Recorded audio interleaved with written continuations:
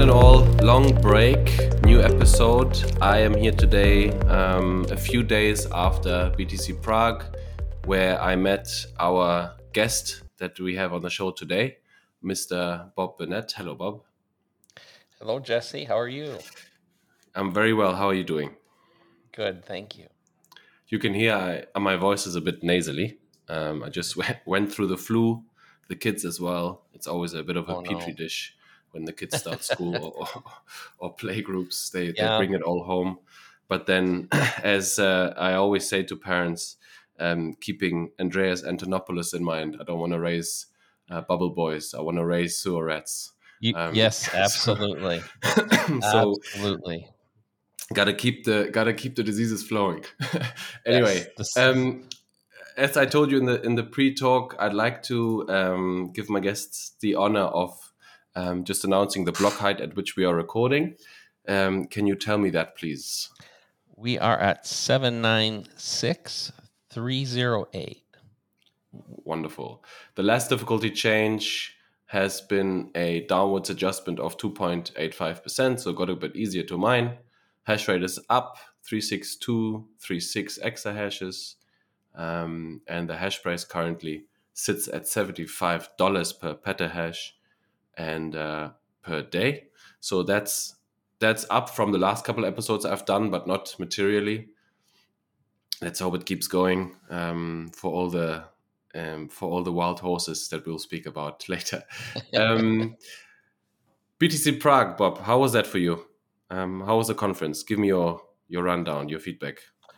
Well, for me, as somebody who's been just stuck in North American Bitcoin to date, it was a wonderful experience because I got to meet people from all other areas of the world.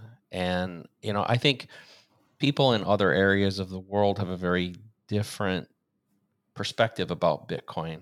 Frankly, they get it better. You had a chance to meet my wife, Lola, Jesse, and she's from the Philippines originally. And we still have family there. We still have businesses there. And I think it's much easier to grasp Bitcoin, especially the essence of Bitcoin, why it exists, why it's important, when you've come from places where you can't trust money, you can't trust banking. It that's an advantage, right? It's terrible that people have had to deal with that, but it's a huge advantage. And I would say an interesting observation is that BTC Prague occurred just after the Miami Bitcoin conference. So I was, and they're, on the order of they're at least the same order of magnitude. I think Miami was maybe 30-40% bigger. But in Miami this year, 2023, it was I would say it was the old guard was there. So I didn't meet a lot of new people in Miami. They were all people that, are hardened veterans. And I think that in North America, that's what you had a lot. I don't think we added a lot of diehard Bitcoin people. But in Prague, I'm not saying it was the majority, but it was a material percentage of the people that I interface with are relatively new to Bitcoin. And that was stark to me. Just my casual observation was maybe a quarter to a third of the people that I talked to were people that have entered Bitcoin over the last, say, 18 months, essentially during the bear market. And so that was really great, that these are people. But again, it points to the difference. If you've come from a place where your confidence in the monetary system is not high, then you don't care about the bear and the bull, right? You're not you're not in it chasing a price. You're in it because of the essence of Bitcoin, not because of the things that often in the West, especially the North America, that are being chased. Yeah, I agree. I mean the Czech crown, I think the currency is called. I could be wrong.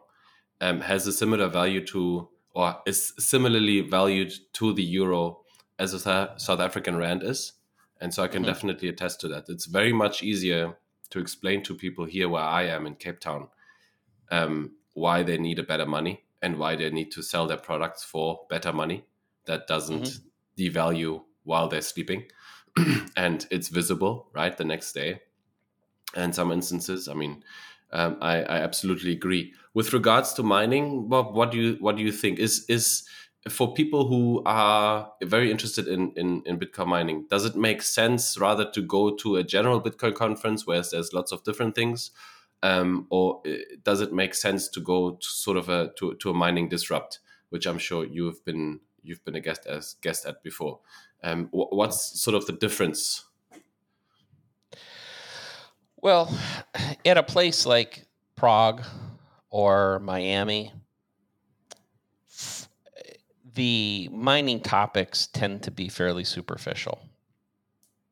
So, if you're looking for a deep dive, you want to learn about advancements in emerging or the or immersion technology, or you want to really get into a technical discussion about miner efficiency or which pool to use, or like those sort of topics, then you're going to be better off at a disrupt. However, like for me, why, I go to both, but when I'm at a place like Prague, I'm there to connect to the broader community. I think one of the things that I'm trying to accomplish beyond the obvious with mining is I think we're going to see in the future, we're going to see a lot more cooperation between base layer companies, which obviously a mining company would be a base layer company, and companies and people trying to do things at other layers. And so that gives me a chance to, let's say, interface with people who are LSPs, and learn what's the perspective of an LSP. Why? What Explain an problem? LSP, Bob. Oh, What I'm is an sorry. LSP? As a lightning service provider. Okay. So lightning service providers, at a very high level, lightning service providers are going to be the key organizations opening and closing and splicing lightning channels. All of those happen to be on-chain transactions. So they're the interface point between the base layer and lightning, right? Money has to move between these two layers, and it's primarily through the LSPs that happens. And so, as I'm maturing, I think as the industry's maturing, I'm engaging in these conversations to say, what things can a company like mine do to help that part of the infrastructure? And I'm always looking for investors. I'm always looking for energy sources. So for me, with what I'm doing, that I'm trying to do that sort of activity at a Miami or a Prague. And then when I go to Mining Disrupt, I'm going to get down into, hey, I'm going to talk to 6 different people in the immersion world, all who may have different fluids that they've used, and try to figure out, okay, is one of these better than the other? Do I want to run an experiment with one of them? Yeah. Those sort of things are what I'm going to be accomplishing there. So I guess it's a bit obviously. I mean, it's obvious to anybody that the specialization at a mining disrupt is a lot higher. A mining disrupt focuses on key aspects of mining that uh, an event like BTC Prague doesn't have the capacity to go into.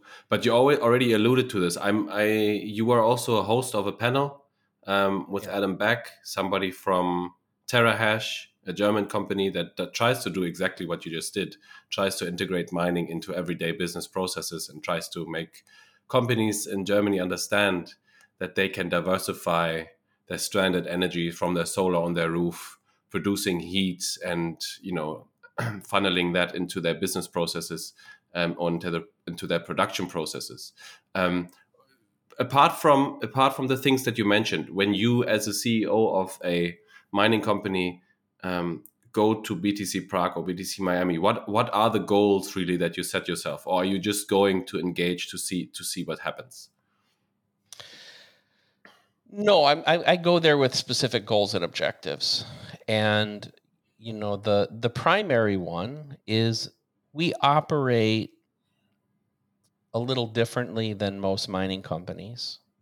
And what we do is every time we set up a new site, we typically create a new company, legal entity that will operate that site or that will own that site. And Barefoot Mining will be the operator and part owner, but we're typically bringing in investors as well. So when I go to a place like Prague, I'm hoping to meet people who might be interested in those kind of investments, number one. And number two, especially because of the international flair. In fact, you and I had a chance to maybe meet on the second thing. I don't know what's happening in Africa. I don't know what's happening in South America. And I'm running into people there and hopefully finding new energy sources, new sites that I can create partnerships with. Yeah. And, certainly it's not a place where you cut deals, but you hopefully meet people, create some relationships, and then, you do your due diligence on the backside. Okay. Yeah.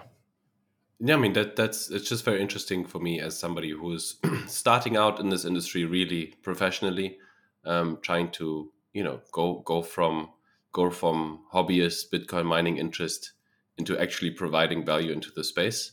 Yeah. Um, and I mean, I had specific goals in mind. Like I wanted to meet the audience of the podcast, the audience on Twitter, shake hands, because it transforms how all your interactions um, are colored from that point forward. Right. Once you meet people in person, it's different than always than to have always only met them on screen. And as you said, find companies that might be interested in the opportunities that I have to offer, and I'm sure maybe down the line we will we'll Yeah. speak again on a different subject. Yeah. But let's get into barefoot mining a little bit. Bob, tell me what's the company history? How much hash rate do you guys manage? What's your approach and so forth? Okay. So Barefoot is a privately held company.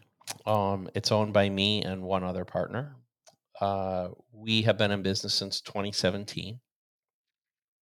Our foundation, like a lot of people, we came through the shitcoin world to find our way to Bitcoin. And the way that we came to it was my background is in computer design. I worked the first part of the first 20 years of my career, starting in 1986, designing personal computers. I was on the design team of a very junior member. I want to state that a very junior member of what I would contend would be the world's first laptop computer. Came to market in 1986. It was called the Zenith Supersport, and spent my career doing that. And then I left to go do a technology incubator, and then we had some reasonable success with that. Then in 2017, I got a phone call, and it was from somebody I was connected to from Gateway, which is a company that I was the chief technology officer for. Said in the 90s and 2000s, and they said, "Hey, Bob, can you design some Ethereum mining equipment for me?" I did not know that much about the market at that point, and I naively said, "Well, why don't you go buy one from Dell? Why do you need me to build one for you?" And they said, "No, you don't understand." And then I looked in and realized, no, these are very high performance systems. At the time, the state of the art was using NVIDIA processors, and you would put 8 NVIDIA graphics cards into one server, and Ethereum was still a proof of work protocol. And so we ended up building those computers for this client. He wanted 300 of them.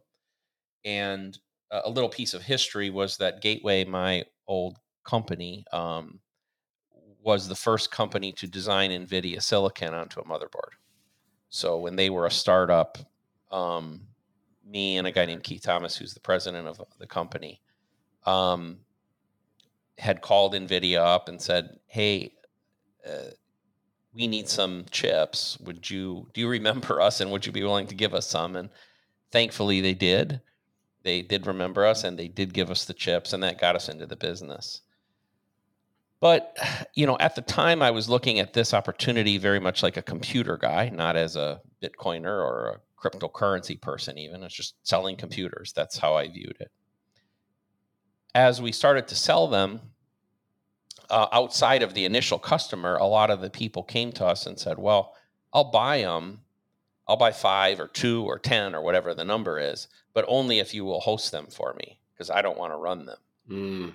Okay. So that forced us, we became a company doing hosting really as a mechanism to sell the computers. Because if we didn't do the hosting, the people weren't going to buy the computers in the first place.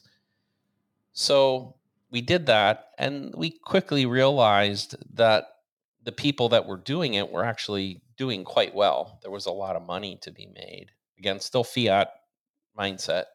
So we said, well, let's take the profits and use it to buy our own equipment and start mining. So we ended up with 3 revenue streams: the sale of the computer, hosting for some of those people, and then self-mining. After about a year, we were now into 2018, and started to look at the technology of Ethereum and started to become uncomfortable with things that I saw. I also have a background in Austrian economics, and I started to become uncomfortable with monetary policy and governance and some of those other aspects. And so we started a pivot. We signed an agreement with Bitfury, a large European mining company, and became the U.S. distributor and service center for Bitfury's mining equipment. And that got us into the Bitcoin side. And so we shifted our focus that way and slowly weaned ourselves off of everything Ethereum related. After doing it for a little while, we started to, well, we still do hosting. That's not our emphasis. Our emphasis is on self-mining, that we mine for ourselves and our investors, as opposed to trying to mimic, let's say, the hosting models of some other company where, we get paid in fiat to manage a computer for somebody. That became less interesting to us. Our goal is to make Bitcoin. And so if we have an advantageous site, meaning, the energy and the operational efficiency is there, we want to use it ourselves and use it to make Bitcoin, not to make fiat. So we do have a hosting business, but we don't promote it. It's basically family and friends, and that's about it. And otherwise, it's with investors. And as I mentioned, our model is that whenever we find an energy opportunity, and it usually starts that way, it usually starts with identifying a consistent and stable source of energy at a cost-effective price. That's what we're the essence of it. And then we'll develop a business plan around that.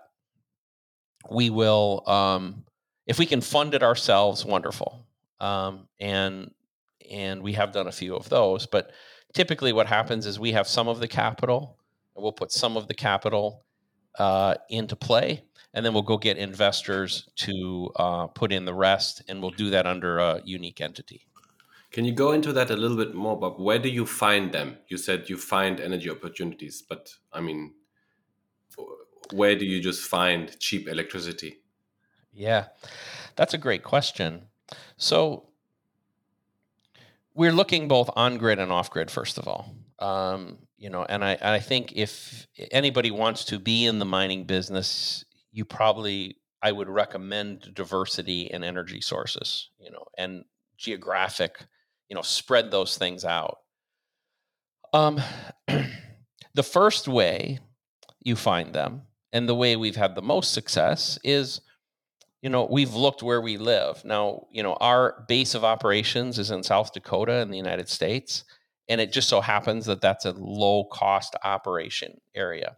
So, as an example, we found, not too far from our headquarters, we found that there was a substation that wasn't being fully utilized.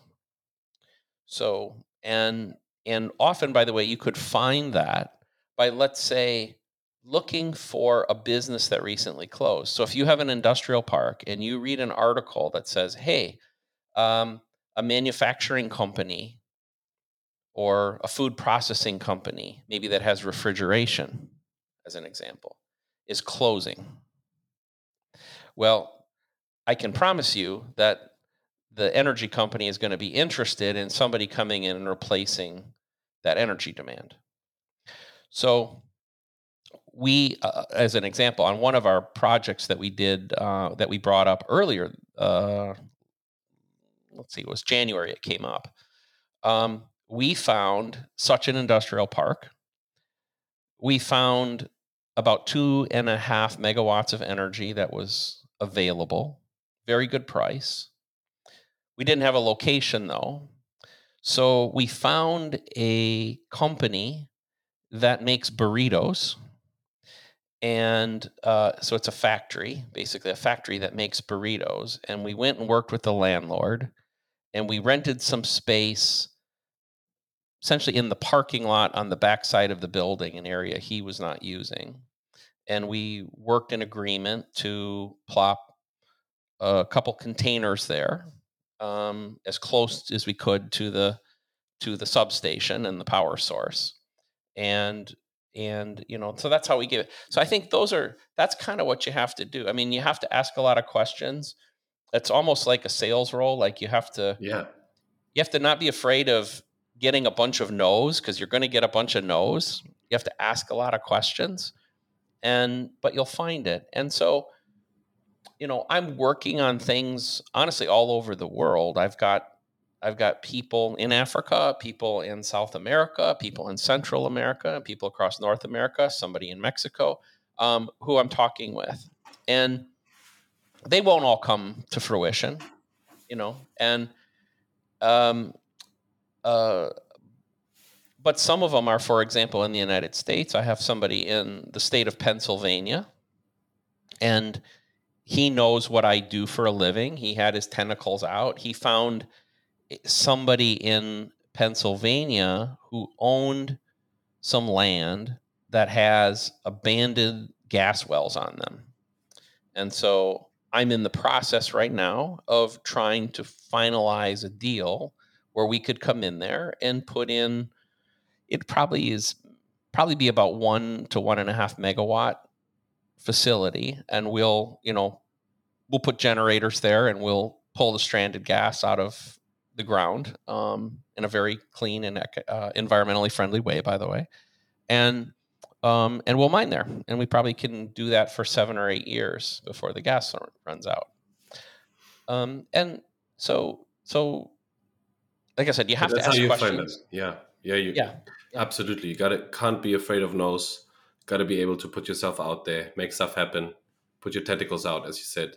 But I interrupted you with my question. Do you remember where you left off in the history? Oh, okay. So so we had kind of made this conversion to Bitcoin, and we realized that we needed to expand. At the time, this was the bear market of 2018, 2019. We were still in that doldrum, so it was difficult. We were trying to expand. We were trying to survive, like a lot of companies. We were trying to survive, and it was difficult. But as that came about, we also started realizing that this diversity angle, which I talked about, we first thought about it from ourselves, like, hey, do we really want all of our eggs in the South Dakota basket? Where else could we go? I started to realize that I wanted to be off grid, or what I call wild. That I wanted to reduce our dependency on a power company. There's pros and cons of these things, right? But I wanted to play both sides of that. So I think what really kind of was the impetus point for the company was we started asking questions, just like we talked about. And I started to really plug into some of the alternative energy community. And I found, through an old friend, a site in South Carolina in the United States. And the site there was a textile mill that had been built in 1888, and it had been built on the banks of a river, even pre-electricity. And they had built kind of a classic turbine system that, without electricity, mechanically drove looms to weave fabrics. And then in the 1920 era, it had gotten electrified. And they electrified the turbines and then drove the factory that way. But the factory closed in the year 2000. And so it had sat vacant for 20 years. It was rusty. A lot of it was broken. But as we say, it had good bones. The infrastructure the dam was there, the water flowed, there were a lot of good elements there. So what we did is we approached the landowners. We worked a deal with them where they became part owners of a new legal entity. Myself plus another partner, funded a full rehabilitation of the hydroelectric infrastructure. And that's about a 1 megawatt facility, by the way, at peak. It varies because of water flow. And but we now have a mining operation that sits completely off grid. And it's very cost effective. Obviously, it costs a lot of money, right? The pro of when you do these off grid projects is that usually once you get running, you have a very, very cost efficient structure. The con of them is you usually have to fund the energy side, which means the capital required is much higher. But that kind of launched us into this kind of new philosophy of trying to develop sites. And what I also determined was, again, this was in 2019, early 2020 now, I started looking at a trend in the industry where we were starting to see these companies that had gone public start to build monstrosities, big plants, 50 megawatts, 100 megawatts, 200 megawatts, some even talking about building a gigawatt. And for maybe some reasons we can talk about later, I was uncomfortable with that. I thought for the direction I wanted the company to go, that philosophy didn't match. And also maybe it wasn't the best way for Bitcoin. And so I started to realize that there's a space here of developing sites that are typically a few hundred kilowatts to a few megawatts that I think was a sweet spot. And that a lot of times, by the way, energy opportunities, not always, but a lot of times energy opportunities might be easier in that space.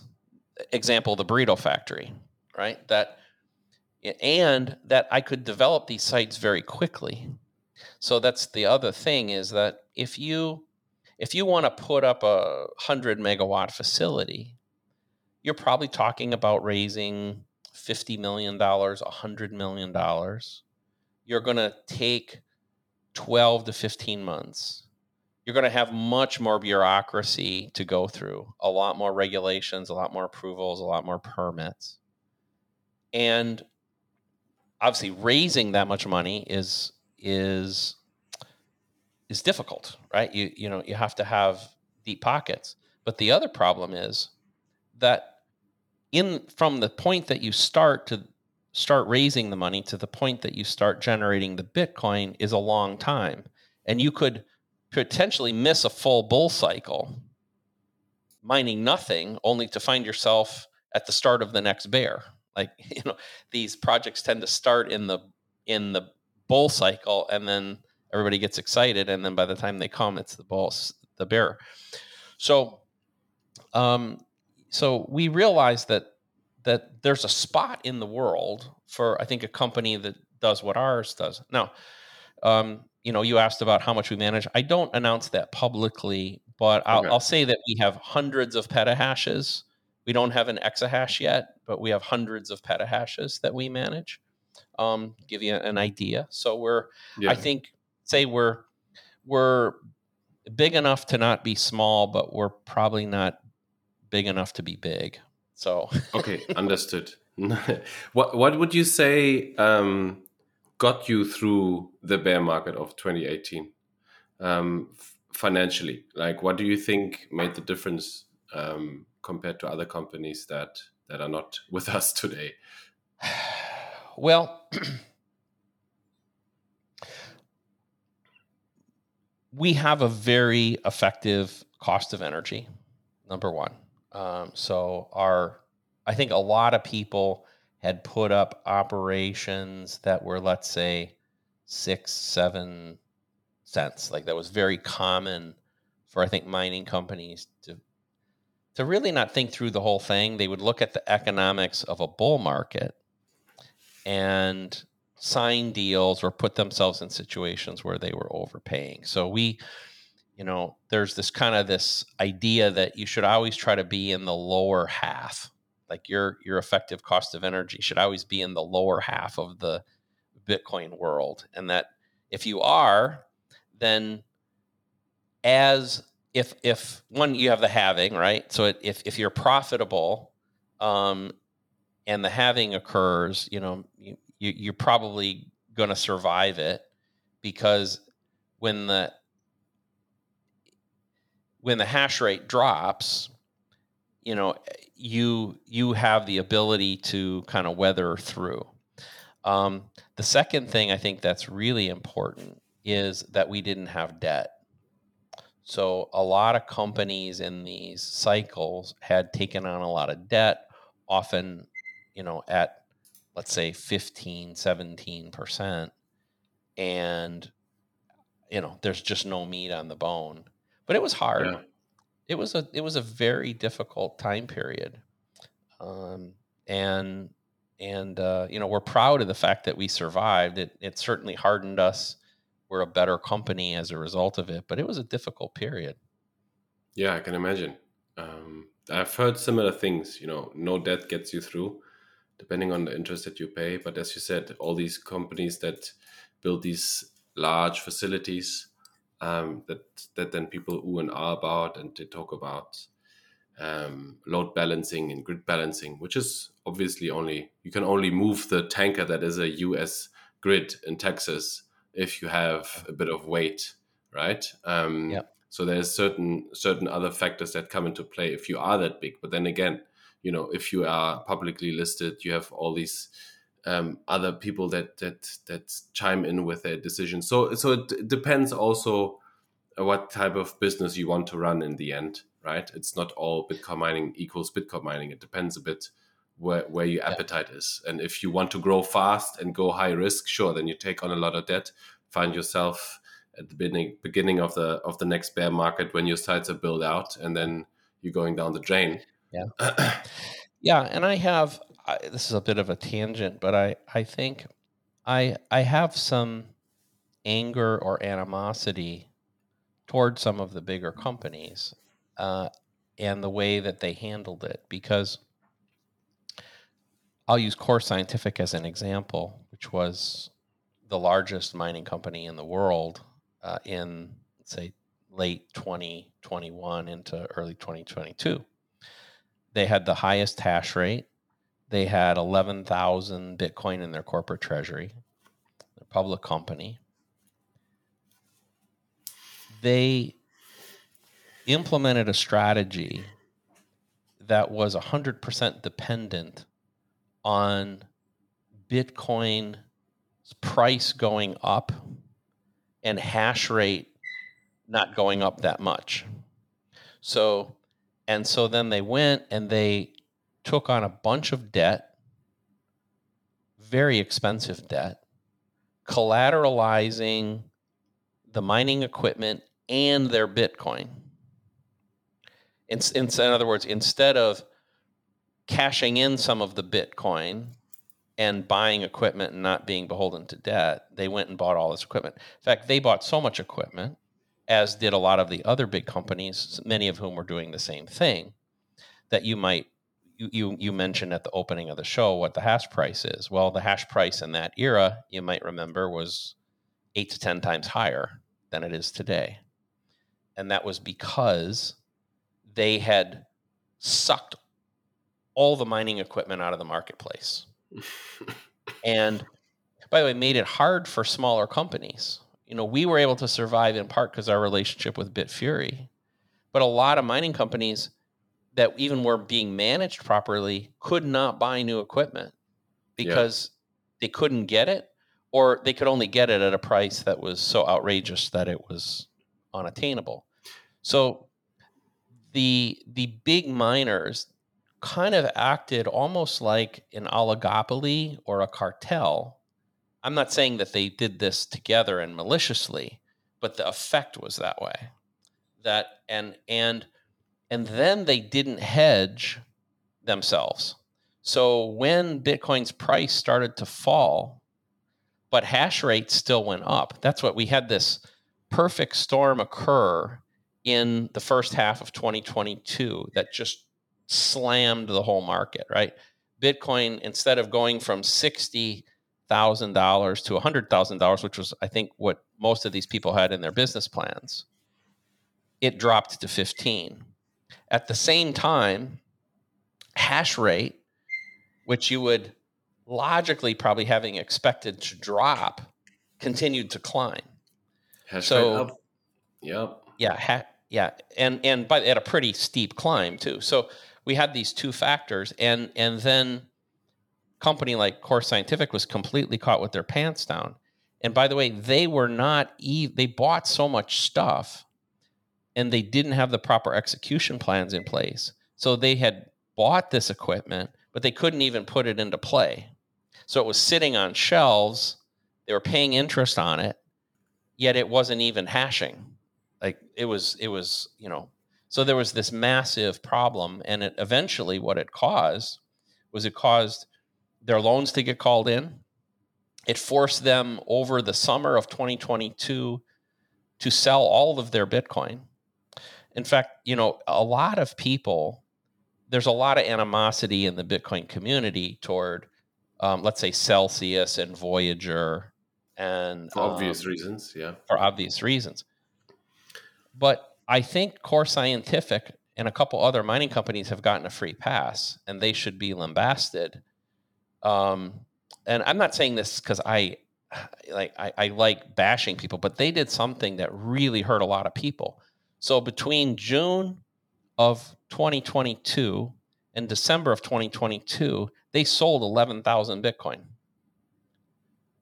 out of their treasury, plus everything they were mining, which they were mining, I believe, on the 700 or 800 a month. So they probably sold, in those months, they sold 15 to 20,000 Bitcoin into the market. So the price suppression on the backside of the Celsius Voyager stuff was, a lot of it was the mining community, the bad behavior of the mining community and their poor risk management that caused the belabored bear market. Yeah, but wouldn't you agree, Bob, that is exactly what happens if there's no intervention, if there's truly a free market at play that plays out with no bailouts? Isn't that what happens? Extreme fluctuations of volatility, and those companies that have that longevity, that long-winded approach, they survive because it's like, hey, we are not affected by this. We can keep operating. Our base case is that the hash rate goes up, and we have a very conservative. I guess that's what I'm trying to say. Like the miners with the most conservative approach, with the most decentralization, they win, right? If your approach is, hey, I don't have to raise money, and I'm gonna just pretend Bitcoin is gonna go to 200,000, when in fact it's gonna probably go to or when there is a substantial risk that it goes to 30 or 15, as it happened, right? If your base case is that, then you're rewarded in the long term, and as you said, it makes you more resilient. That's certainly true. I say that all those companies had the right to exist. All of those companies have the right to pursue strategy as they see fit. However, one thing I will say, and it's controversial, is that people that buy stock in those companies are basically supporting those philosophical approaches. So, Yeah. and at the end of the day, those companies, especially the public ones, their goal is not Bitcoin oriented. Their goal is fiat oriented. Their goal is to generate shareholder value. They are legally bound to pursue that goal Let's because stay on that for a minute. What makes you go public as a company? Because that would have been a follow-up question of mine now before we get into the yeah, meat of things and your articles. But what makes a Bitcoin mining company go public? Is it the same motivation as taking on a lot of debt?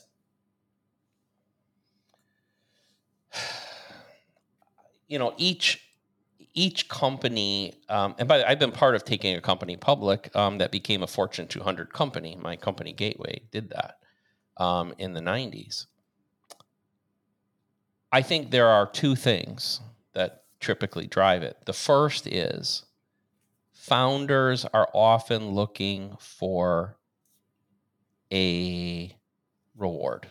So a lot of times when companies go public, the founders have invested a certain amount of time and effort, and they're looking for a mechanism to extract value. So that's one reason. And the second reason is typically the IPO itself is a form of raising capital, and it typically opens up companies for larger access to capital. Banks and other institutions start working with them more easily. So that would be, I'm trying to be in the head of those people, Yeah. of those companies, but I think that's what typically happens. Okay. All right. Yeah. I mean, I look at what the irises are doing, the marathons, all these counter riots, the companies that are public that have, because I mean, for me, it's also a huge learning benefit. They have to publicize all the information. It's all publicly viewable and stuff like that. But I think there's a role to play for both. Um, and I think at the end of the day, it comes down to the fact that going more risk also means larger rewards, can also bite you in the butt. And as we all know, in Bitcoin, Yeah. there are no bailouts, right? And you can't make more than 21 million Yeah. at a whim, which we all know Yeah. in the mining industry. So yeah, I don't know. I don't know what my take is. I don't know where I stand, if I like it or not. I think it's fair game, I guess. Yeah. Um, Yeah. It's not, I only say it because I think that they have a right to exist. There will be more companies that go public, I am sure. But I think it's worth, I think, for each individual who participates in this space, who might be looking at buying stock in those companies, to think about this a little bit. Because they are not, when you invest in a mining company, it is not a proxy for buying Bitcoin, and you're not going to get Bitcoin. If they do well, you may get a fiat-based return that you can turn into Bitcoin, and I respect yeah, that. yeah, But the Bitcoin they're making is not yours, and the market may or may not value it properly. Who knows, right? yeah. I mean, I told you I'm in the process of building my own company, and one of the approaches that I am following is to make people understand exactly that. Instead of buying mining stock, why don't you buy yourself an ASIC and host it, um, and mine Bitcoin yourself and see what it feels like? Because the same effect will happen, right? What happened before, like as soon as I held my own first bit of Bitcoin, I started learning twice as much. because I had an Yes. incentive, right? If I have my own ASIC and I see the hash rate in my pool account, I already now have this huge incentive to learn more about it. And I think that can be a huge, huge boost. Yeah. So that's I would. something that I'm engaged in trying to do. I think you are 100% correct, and that would be my advice as well. And secondarily, if you want to make a bigger play, that's where companies like mine come in, and there aren't a lot of us, but invest in a private company, but also invest in a private company. Like what I do is we pay out monthly in Bitcoin to our investors. We do not hold Bitcoin in corporate treasury. So, you know, um, around July 10th, for example, I've got 8 different companies right now that are under the Barefoot umbrella, and roughly July 10th, all of the investors are going to get the profits of June deposited in their account in Bitcoin. So, Amazing. and we're actually looking at accelerating that. We have had cases where we've even paid daily, and that's Wow. our goal is to move toward daily distribution to investors. And And so, so, how do you cover your expenses? I guess you're not you are distributing the profits. yeah, we Not can the revenue. estimate the profit reasonably. Certainly, the reason we typically do it monthly right now, and like I said, July 10th, is by July 10th, we will have wrapped up a financial performance for June for all of the companies. We will have held the Bitcoin generated in June. By July 10th, we'll have wrapped up the financials. And, we keep a little bit of reserve, of course. We have salaries to pay and rent, Yeah, and, there's a little bit of a buffer naturally. there. But that's usually just at the beginning. We build the buffer up, and then, off we go. And so, there are different ways to do it. It's a free market. As you said, everybody has the right to do it. The, what I will say though is, like, if you look at public companies, have a pretty poor track record. I'm not talking Bitcoin now. I'm talking in general. They're there's a lot of reasons why it's very hard to run a public company. You have a lot of pressure running a public company. You have a lot of overhead in running a public company.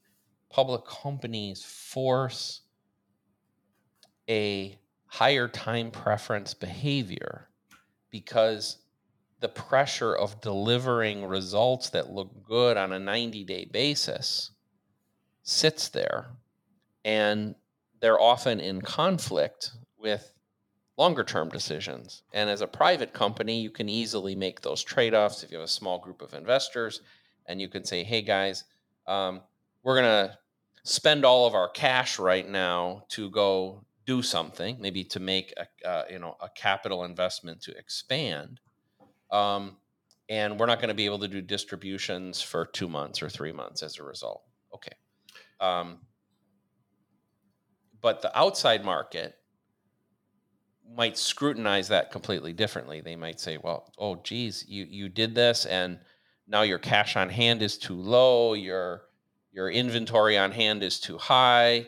You get these metrics by which you're measured, and then if you do it the wrong way and you upset the analysts, now you face shareholder lawsuits. And so the executives in these companies, and like I've sat there, I've been on that side of it. It's hard because you have to balance these things. So in the long run, I'll say this: I run my company, I say, within the ethos of Bitcoin, and that is the precedence. That is our Bible.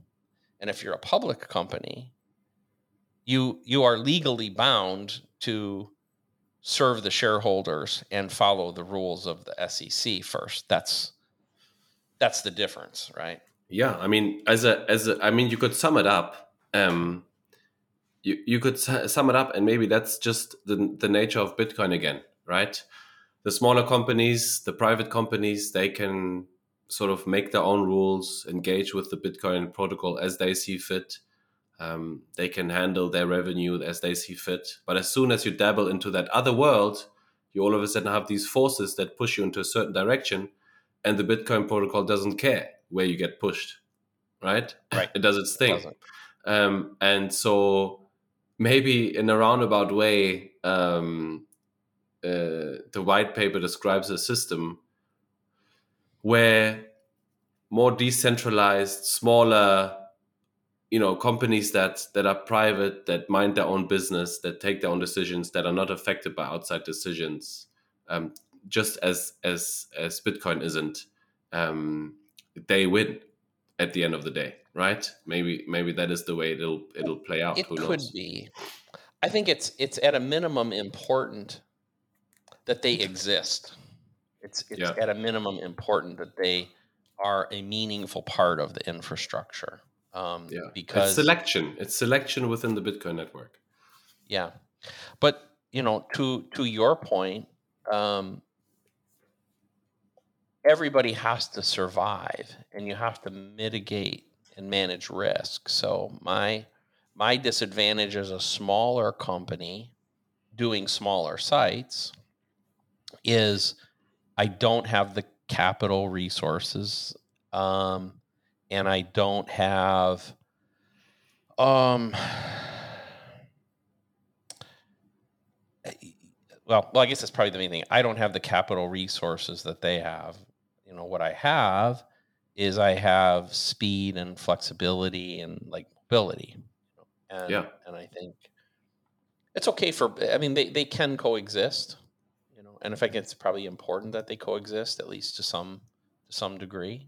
yeah. Um, I mean, it's precisely what you also described in the articles that I've read that you've released on Bitcoin Magazine, specifically Satoshi's heel and crucial role of the wild horses in Bitcoin mining. Maybe let's get into that. We've had a yeah. 50-minute lead up. So far, amazing insights already. I can't thank you enough. But let's get into that a bit more. Can you?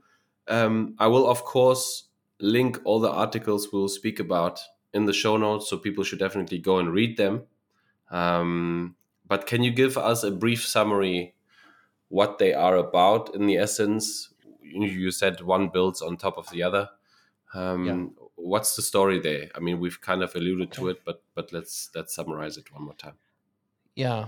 So the first article, the crucial role of wild horses in Bitcoin mining, the purpose of that article is to get people thinking about the relative importance of having different types of miners across the ecosystem. So I, at a large level, I describe three types of miners. One type is called an elephant, and the elephant is what you might guess. These are the very large sites, maybe 50 megawatts, 100 megawatts or bigger. And they're big and powerful like an elephant, but also like an elephant, they're slow to grow. They take a long time to get big and powerful. And once they're in place, they don't move very quickly, and they certainly don't move in a inconspicuous manner. Or put another way, I say they're easy to hunt. And so those are the elephant. We'll come back to the easy to hunt. And at the other end of the spectrum, we have what I call the rabbits. And the rabbits are, as you said, Jesse, the person that has one miner running in an office or a garage or a shed, or, and it might be two or three or six, but Yeah, I have it's, an S9 here under my table, heating my feet in there you in go. South African winter, right? So I'd be a rabbit. Awesome. Awesome. And that's a great rabbit. And the rabbits, you can go out and hunt rabbits. It's easy to hunt one rabbit. Can't hunt all the rabbits though. And the rabbits, can come up quickly. They can go down quickly. They can move quickly. Um, Individually, they are of almost no importance to the ecosystem, but collectively, they can play a very important role in the ecosystem. And then sitting between those two are what I call the horses. And this is the world that Barefoot likes to live in. And so those would be commercial grade sites. They can be relatively small, from maybe even, I mean, we could probably even define it at like 50 to 80 kilowatts up to single digit megawatts, maybe even 20 megawatts, something on that sort of order. These are not hard lines. And those really small sites, I might call them ponies instead of horses, but the point being that we can put them up quickly, but they're still pretty powerful. They can move quickly too. And there's enough of them that while you could, like the rabbits, you could hunt them, but you'll never hunt them all.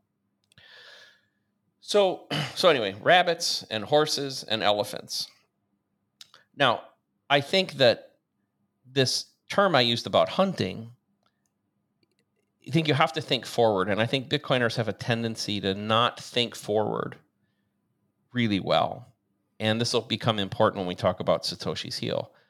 We have to separate ourselves from the world today and understand that if Bitcoin is going to be the world's dominant monetary system, then it must operate at a level of reliability that is really high.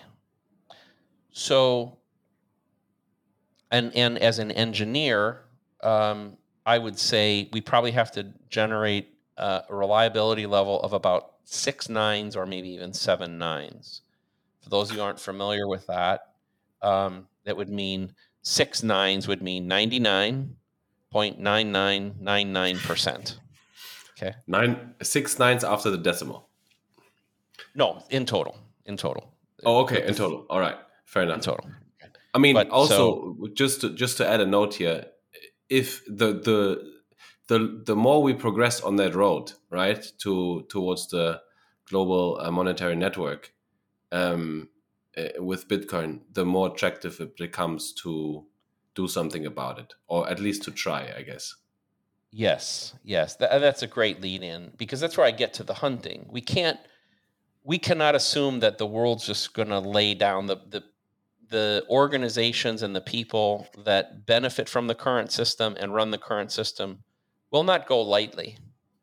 And they will attack the network in whatever means necessary to retain their power.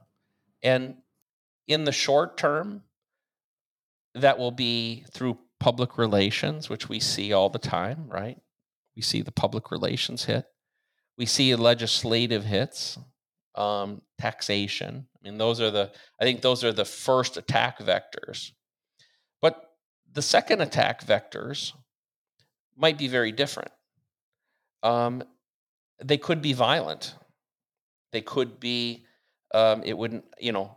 wars have been fought over money for as long as mankind has existed. And I don't mean to be morbid or dystopian, but we cannot say with complete certainty that lives will not be lost, that bombs will not be blowing up, that facilities won't be taken at gunpoint. These sort of things are very, very possible. And yeah, again, and I'll go back. it might sound sorry to interrupt. It might sound all doomy and gloomy, but what you said about the 6 nines is important, right? You want to optimize for that Right. for that possibility, the smallest possibility that there is of something like this happening. You want to avoid it, and you want to hedge against it. Yes, and so I like to think of Bitcoin as 1,000-year money. And that's, for me, that's what I think this is. And so you might say, and by the way, there are also factors that are outside of it. A meteor hitting the Earth, an electromagnetic pulse coming from the sun, or we have other issues. There are other issues too. So all those things have to be considered. And when we look at this year, the year 2023, what are the likelihood of any of those events that we talked about happening? Very, very low. But if the odds are 0.01% of those things happening, let's say. And we've only built a network that's 99% reliable. Over a 1,000-year term, it becomes very likely that one of those years, this thing will crumble, right? And so I mentioned before that I operate my company within the ethos, and I think one of my responsibilities as a guy that has experience as an engineer, that has designed systems trying to achieve these levels of reliability before, I hopefully can offer some thoughts about this, because I think we think about, well, we've existed for 14 years and we haven't been hacked, and we've been very reliable, and it's been over 10 years since any sort of stoppage occurred in the network, and really in the modern incarnation of Bitcoin, it's never stopped. But if we move toward a world where all of the hash power is first on grid. So I should describe the term wild. So I view energy as either wild or captive, much like the animals, right? So when I say a wild horse, what I'm talking about is a small to medium-sized commercial operation whose power source is not through the grid. Like your hydro site that you described. Like my hydro site in South Carolina is an excellent example.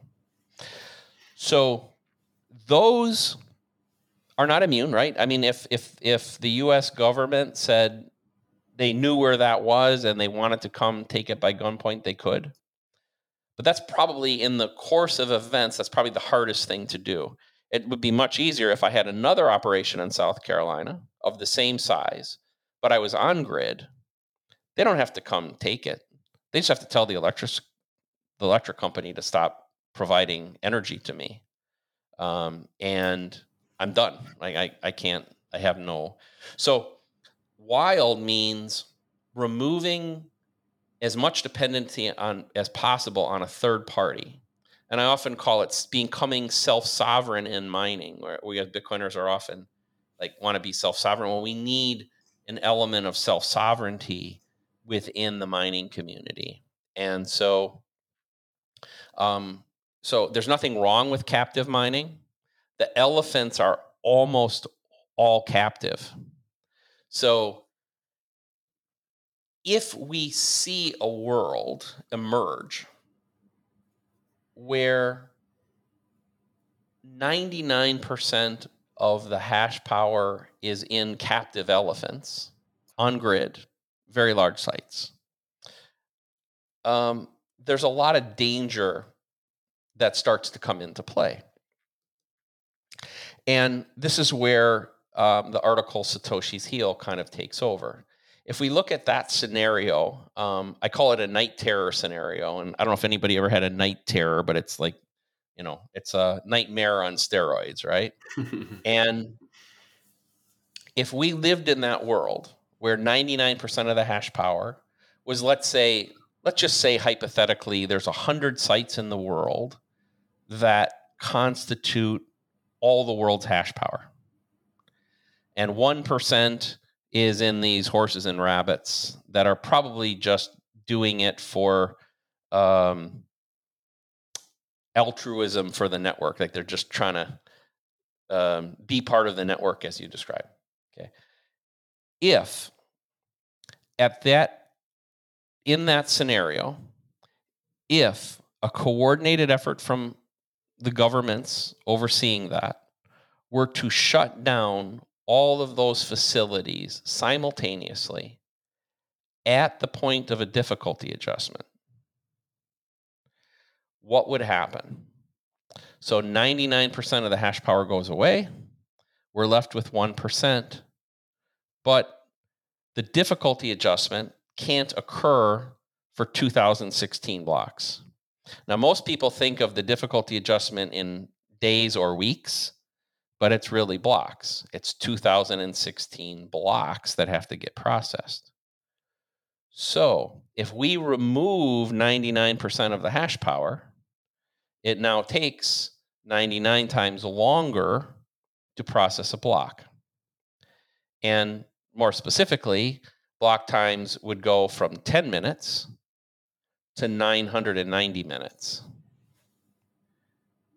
And if you extrapolate that out, the time period to get to a difficulty adjustment, which could start to change that, is almost 1,400 days away. Yeah, it's a long It's time. like almost 4 years. Yeah. So, it would dry up all the transaction processing of the network. It's not a 51% attack, right?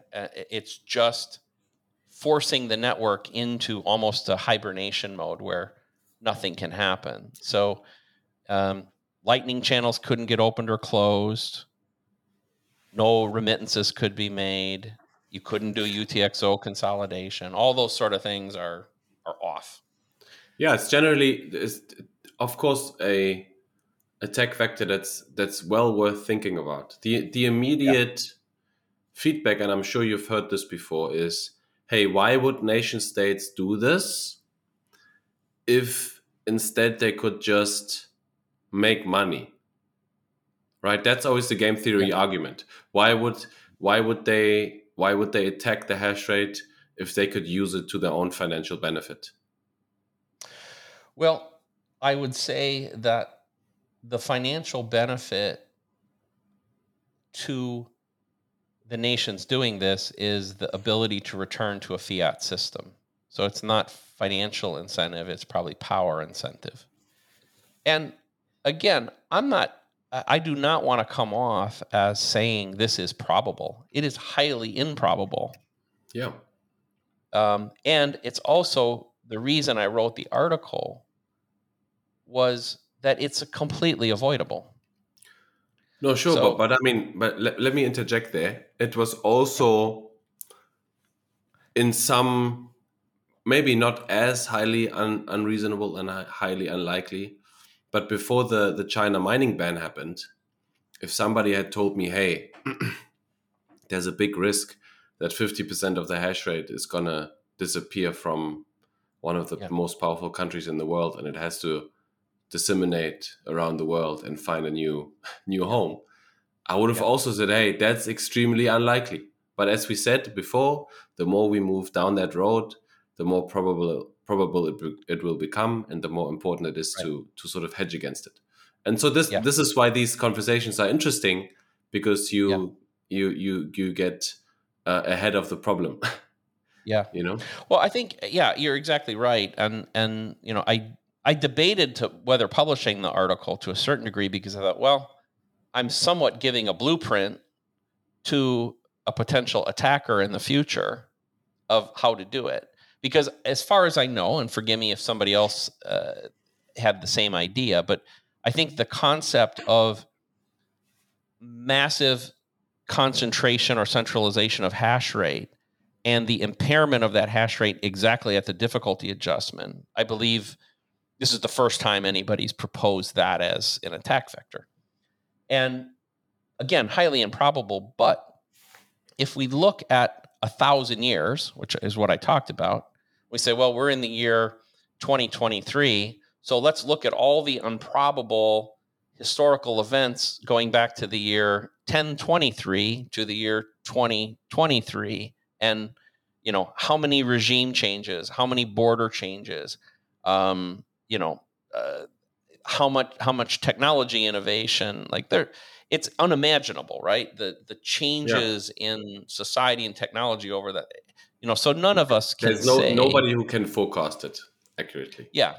So all I can say is this is avoidable. And interestingly, by the way, just the reason this exercise came to my mind was I was very happy when the China mining ban happened and the network responded with such resiliency. So I was like, well, that was wonderful. But then I started asking myself, what if? How big would it have had to be to actually be a problem? Where does it start getting Yeah. difficult? I mean, we And, have the same situation now in the US, right? Now well, it 50% worries of the me. hash rate is in the US. Yeah, 50% in the US. We're seeing massive concentrations emerging in West Texas. And, there's certainly developed in other areas of the country, but we're seeing some geographic concentrations occurring that if I'm a environmental terrorist, let's say, there's a lot of forces too. The government is the obvious one, and the central banks. But if Bitcoin starts winning, and there are people out there that believe that Bitcoin is an environmental catastrophe that will end civilization, and there are people that come from that, I'll give them the benefit of the doubt, that passion about climate change. Would there be a point when they start blowing stuff up? Yeah. And again, I'm not, so there's a whole article there, and I know we've been going on for a bit, but I'll cut to chase. What I basically determined, running a lot of math, a lot of it's in the article. You can see anybody that's interested. But what I really reached was like, hey, if we can keep ideally 30% of the hash rate that's wild, and 30% that's rabbits and horses, then we're okay. We can take another blow similar to the China one, where 70% and really 85% is probably, so I would say the danger starts occurring at when 30% is there, and now we're really in danger at 85%, where the integrity of the network starts getting wonky at that point. So as long as we, the rabbits and the horses are able to exist in that manner, and we also maintain geographic diversity, like I've talked about, I think it's very important that Africa and maybe Southeast Asia and South America, and interestingly, even Europe, which has become a desert of Bitcoin mining. It's important that all these geographic areas be represented. It's important that we have some people on nuclear, and some on geothermal, and some on hydro, and some on grid and some off grid. I mean, we need that. That's critical for what I think most of us as Bitcoiners want to see happen. I mean, my hope regarding Europe as a German national, knowing that apart from sort of Northern Europe, there is no mining really on a larger scale possible because the energy prices are just too high. I'm hoping that Bitcoin mining can change exactly that, right? That energy companies realize, hey, we can use this extra revenue for our curtailed energy, bring energy prices down as a result, and attract more of it and move that needle.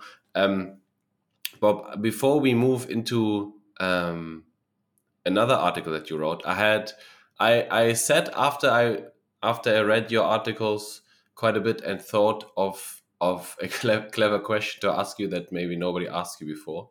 What I came up with was this. So in a world where Bitcoin is a global money, right? There is no other fiat currencies. Bitcoin is used everywhere for everyday trade. Every country uses it, every community, whatever. Now everybody has a vested interest in that monetary system functioning, right? So China has the same interest as Russia, as does South Africa, as does Germany, as does whatever, the US. Wouldn't it be smart as a country, realizing the attack vector you have described in the last 45 minutes, to say, hey, I'm going to keep some hash rate in storage that's not online.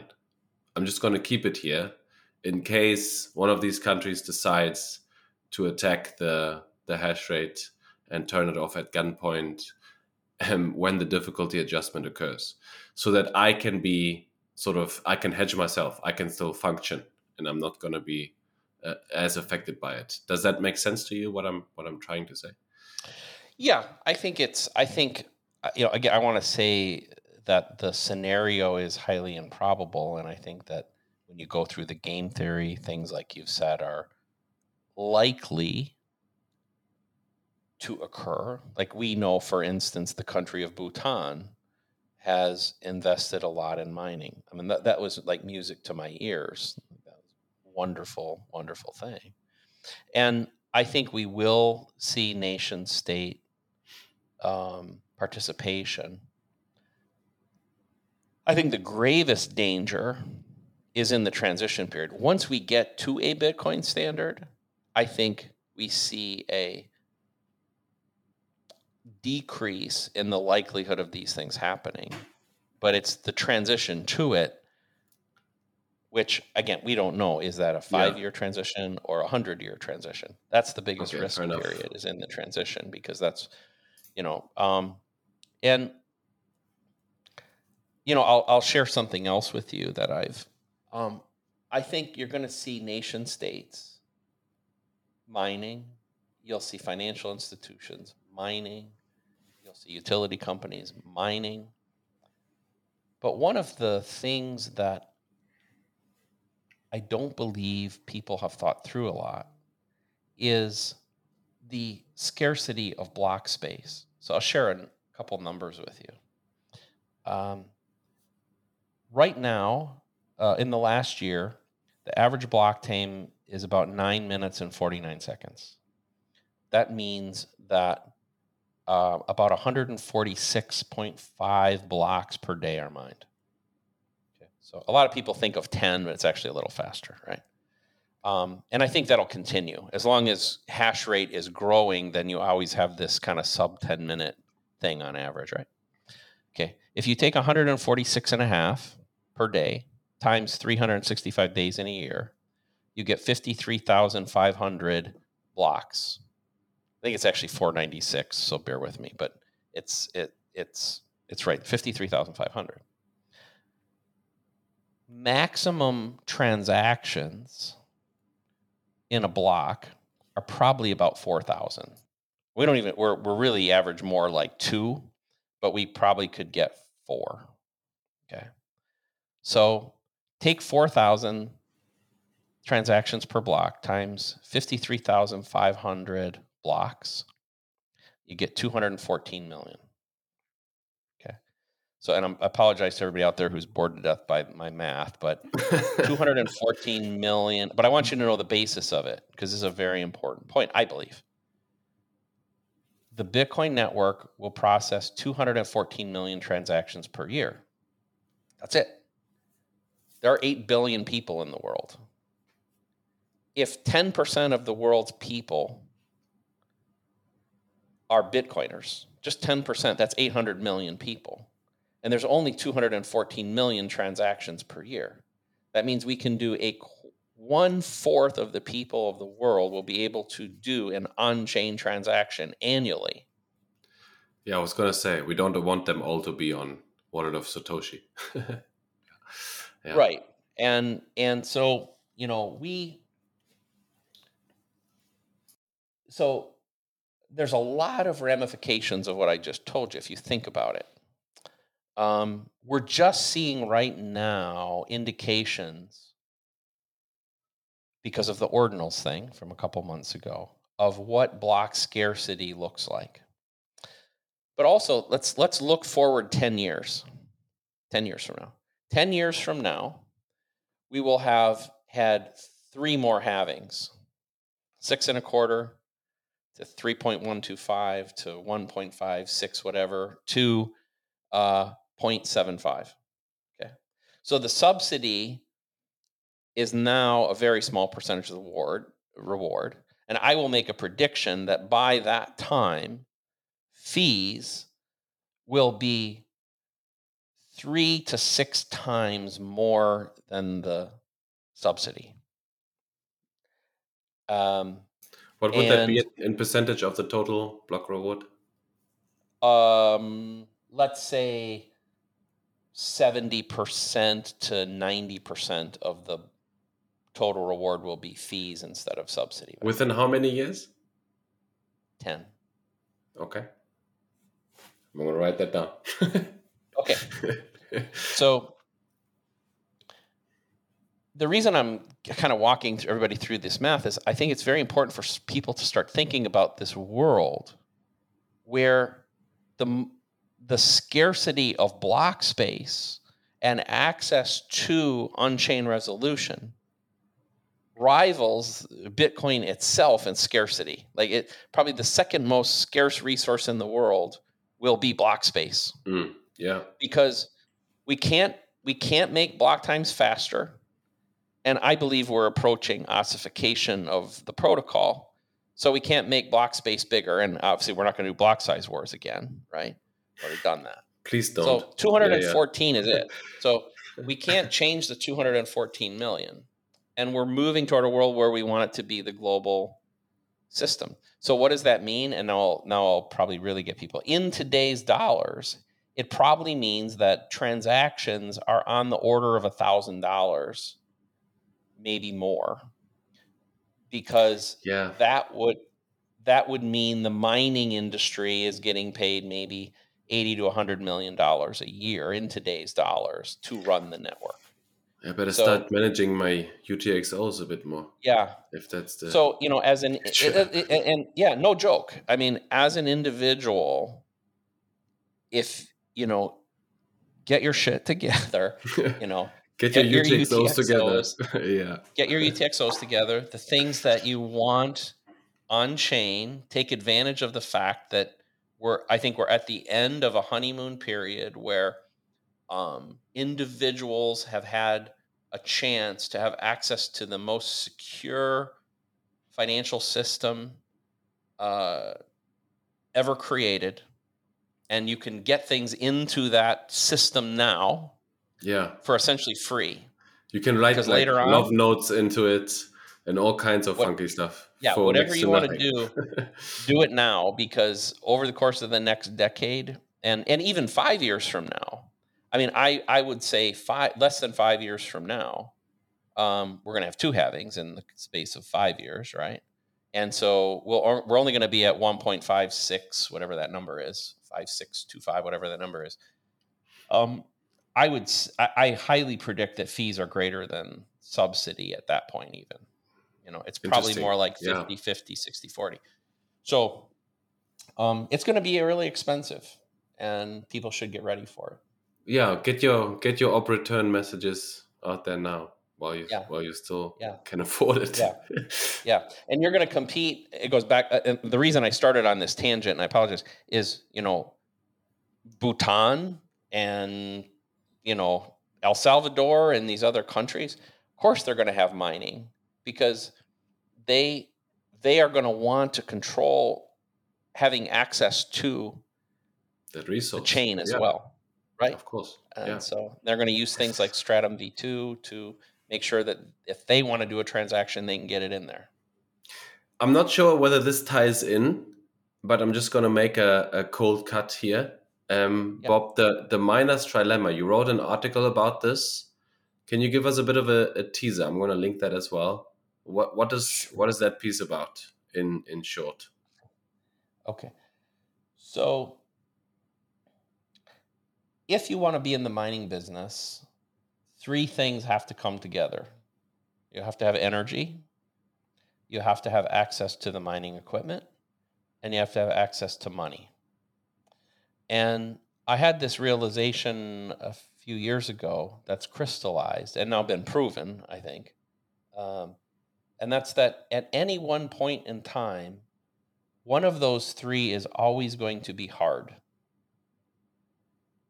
Always.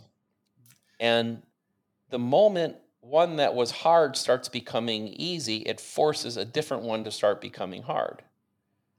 So if you want to be successful as a miner, you better be in a position where you feel like you can compete regardless of which of the three is hard. Like in other words, you better have access to energy and be able to find energy even in the hardest situation. You better have relationships that get you access to mining equipment at good prices, even when it's tight. and you better have access to capital even in the middle of the bear market, because you never know which of the three is going to be hard. And it will change, right? We saw in 2021, like in the second half of 2021, as a mining company, I had people who knew nothing about Bitcoin wanting to spend money with me. Please please take my investment. And I couldn't get the equipment. At least, I could get an S19 90 terahash per second unit for $11,000 if I waited Yeah. 4 months and paid up front, right? I could get that, but that was all I could get. Now we sit in a world where I can get an S19 120 at a price that's amazing, Yeah. and as $10 many as I want. per terahash or what? Yeah, you can get it in a little more than that for that when you The add 120 taxes and units, yeah, shipping. but a tenth of what you It's just said before, a tenth of what I without any just said. waiting time and Yeah, no with prepayment. no waiting Yeah. time. We ordered about 150 of those in the last few weeks from China. Got them into South Dakota in 3 days. Wow. 3 days from that. We sent them the money. Boom, they're on our dock in 3 days. Amazing. At this great price. So, but finding investors is work. I mean, I'm fortunate. I do have some connections and some people that have confidence in us, but it's hard. People are not calling me up. I'm calling people up saying, "Hey, I have an opportunity, and let me tell you about it." And like I said, I'm able to still have some success, but it's hard. Um, people aren't Yeah. people aren't throwing money at me. So that's the miner's trilemma, and energy plays in that too. I think energy I would still kind of put at a, it's Would you? okay. Yeah. You know, Would you need access to energy if you have miners and access to capital, or wouldn't you typically have secured the energy before you secured the other two? well, what I do is I always lead with energy. That's always the lead point. Um, but regardless of the conditions, like I'm looking for the energy part has to be the right part of the deal. So it always starts there. Hmm. And everything else has to follow. Generally the path is find the energy, and then I start working in parallel the money and the equipment. But like right now, I don't even have to work on the equipment.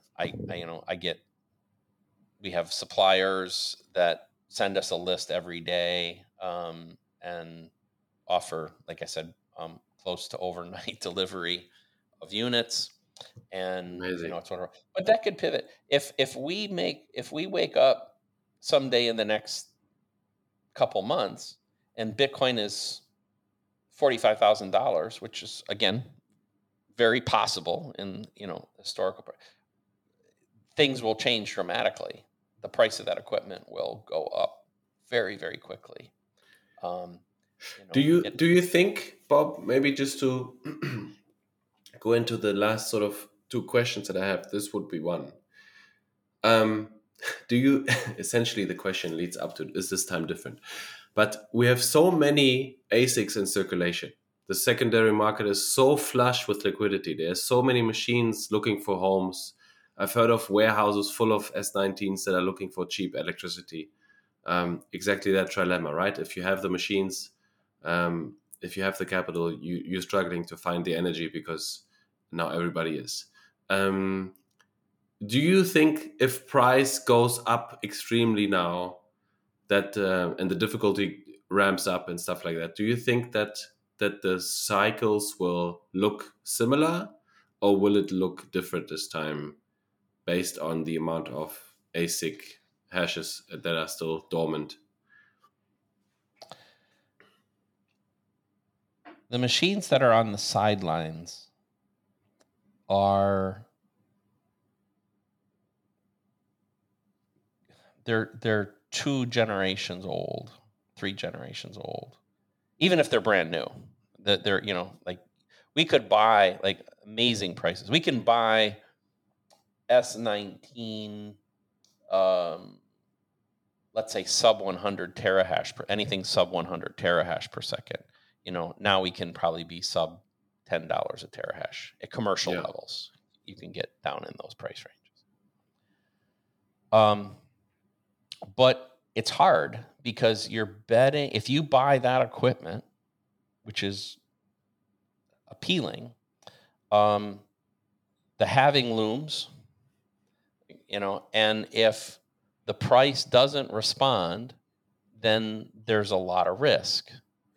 Now, I feel I have a tool I've developed internally for Barefoot mining, and I know other mining companies often do this.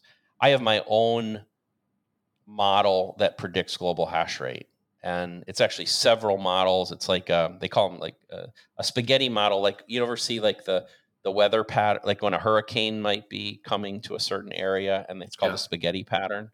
I do the same thing for global hash rate.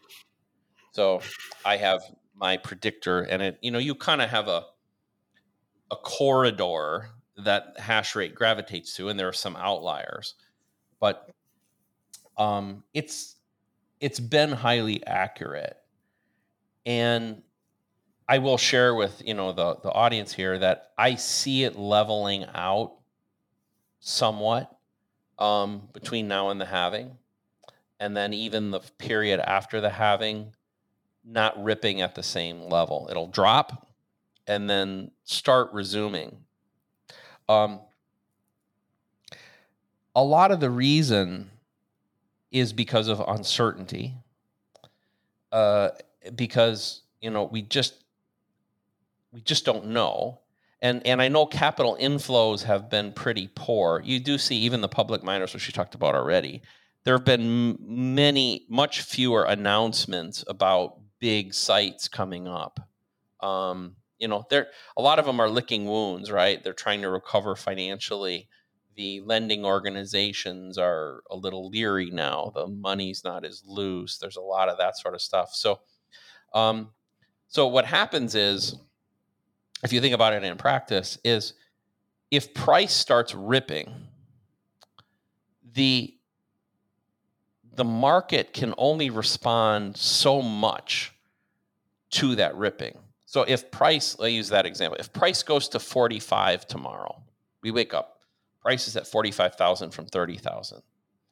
You will see it light up. Like, you might see hash rate you announced at the beginning, you showed like 367 or something like that. Yeah. As a 7-day average, by the way. And I would encourage people, look at least at the 7-day average. I look at the 30, which is actually about 375. So it's, we're seeing a little bit of fluctuation right now. We might wake up to a 30-day average that settles in the low fours. You just can't respond that quick. Like at the end of July, maybe we would see low 400s. You're not going to see 500 though. It's not possible. Space. There's no rack space available. Space. Yeah. And we're at a point where the law of large numbers is applying. So continuing to grow, I think the average growth per difficulty adjustment has been in the 1.5 to 1.7% range for the last year or two, per difficulty. Just so meaning, every 2 weeks ish, it grows another 1.5 to 1.7%. That's a lot. Yeah. And when when we're at 3, if you think about what sits behind it, so to move from, let's call it 370, to move 2%, I'll use an easy number. Oh, let's use it 1%. Okay, now we move to 73.3. Well, we've added 3.7 exahashes. Yeah, of course. I mean, that's like... That's a lot. 30 some thousand, let's say we're using the 110, so like 34,110 terahash. No, but I mean, I totally get what you mean, right? The more hash rate goes up, and let's assume the growth rate stays the same, The more hash rate goes up, the more difficult it becomes to keep that growth rate up. Is basically what you're Yeah. saying, right? So if the price jumps up, all the miners hashing will benefit, and there'll be even more of a scramble for energy, right? And you'll probably see all these hosting Yeah. sites in the US that are offering hosting at 7, 8, 9 cents to be bid for. Yeah. Whereas before they weren't really, because it's just not attractive enough, right? But Yeah. yeah, I see what you mean. That makes sense. Yeah. We'll see. And the opposite, by the way, the thing with the Bitcoin network is when the price goes up, there can be a small response instantly, but not any material response takes a long time. On the other way, if price goes from 30 and we wake up and it's at 15 tomorrow, you can see 15-20% turn off immediately. So I Yeah, mean that's the network can respond in different ways to the up and the down movement. yeah, makes sense. I mean, similar as the price, right? It has all the way. There's no limit to the top in dollar terms, but there's a limit to the bottom. There's a limit Yeah, to how much hash rate can grow, and there's yeah, no limit to how fast machines can be turned off because it's a flick of a switch. right. Yeah, Yeah, makes sense. yeah. One other point I'll make, and if we can move on, and is that even in the long run, so let's say we wake up, it's 45, and now capital starts flowing back in. Okay, well, MicroBT and Bitmain, the big two suppliers, they've had a rough go too. It's been hard on them. They they can't just instantly go to the chip providers and say turn back on. That stuff's been booked a long time ago, Yeah, and they've been through a rough period. They know the halving's coming. I don't have any inside information, but if I was an executive there, I'd probably say, hey, let's be pretty conservative, folks. Let's not do as many wafer starts. Let's see what happens on the backside of the halving. So, in other words, I think we would go from a period where the market absorbs these ASICs that are waiting to be built into systems very quickly, whatever that excess is, and then there'll be nothing. Like they won't even be able to respond. So I think we're like, if we get a blow off top, we'll see a limited ability of the industry to respond till probably 2025. That it'll be difficult in 2024 for for something big to happen because of it goes way back to the wafer starts and the chip production.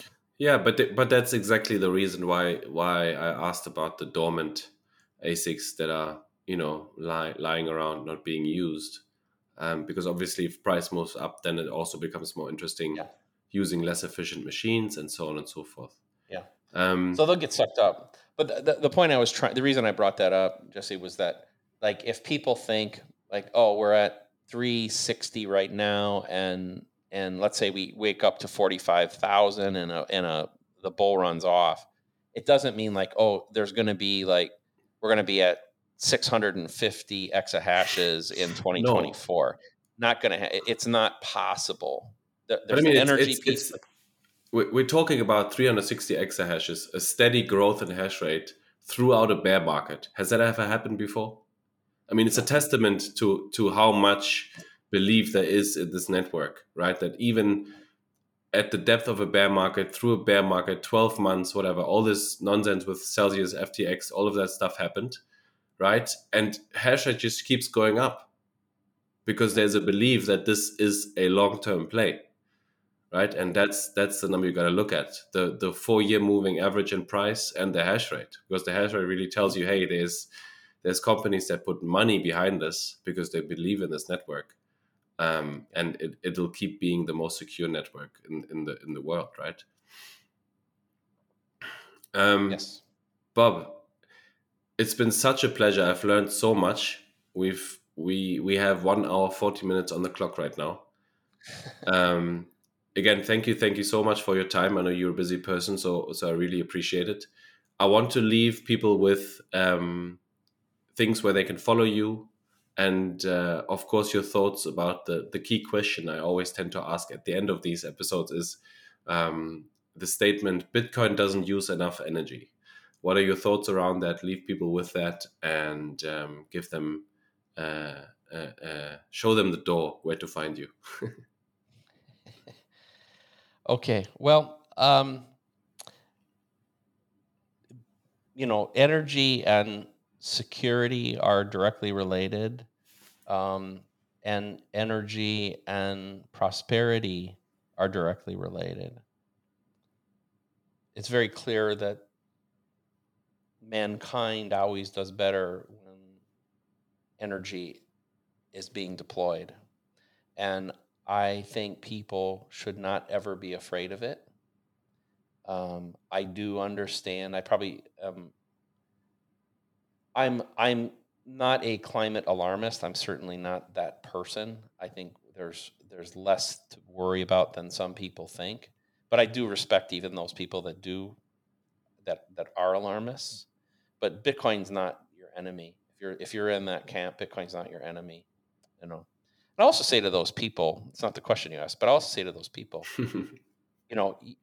those people that come from that perspective, you believe the biggest problem facing the world is the climate crisis. And what I think a lot of us in the Bitcoin world would say, and what I would say specifically, is we believe the biggest problem in the world is a corrupt money system, and that It a causes lot the of the climate climate, crisis, some would and argue. it is a major contributor to the climate crisis. And I find it appalling when I see people like Christine Lagarde come up and say that the central banks are here to help fight climate change.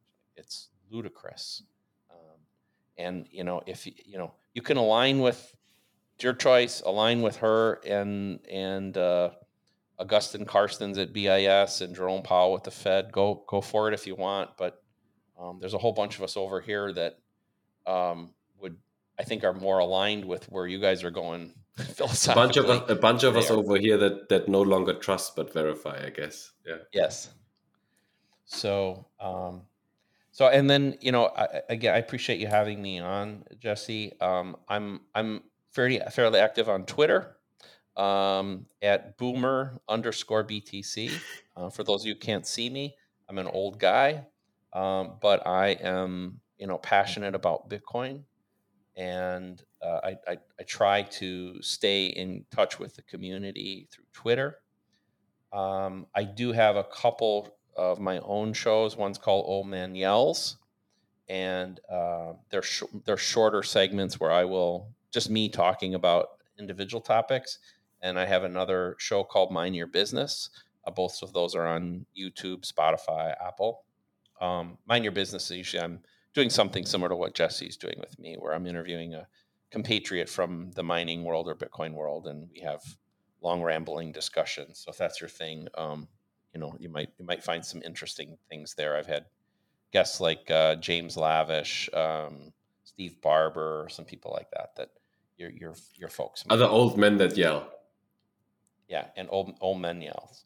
And so and barefootmining.com, if if you want to reach out to us there, if you have an energy opportunity, you're interested in investing, then reach out to us there, and we'd be happy to hear from you. Perfect. Bob, this has been an absolute pleasure. Again, thank you so much for your time. And I'm pretty sure we'll hear from each other again, maybe do content around another opportunity in Africa. Who knows what the future will hold. But thank you so much for your insight, for your expertise. I've learned a lot. I'm sure the listeners have as well. And with that, remember, Bitcoin doesn't consume enough energy. And until next time, bye-bye.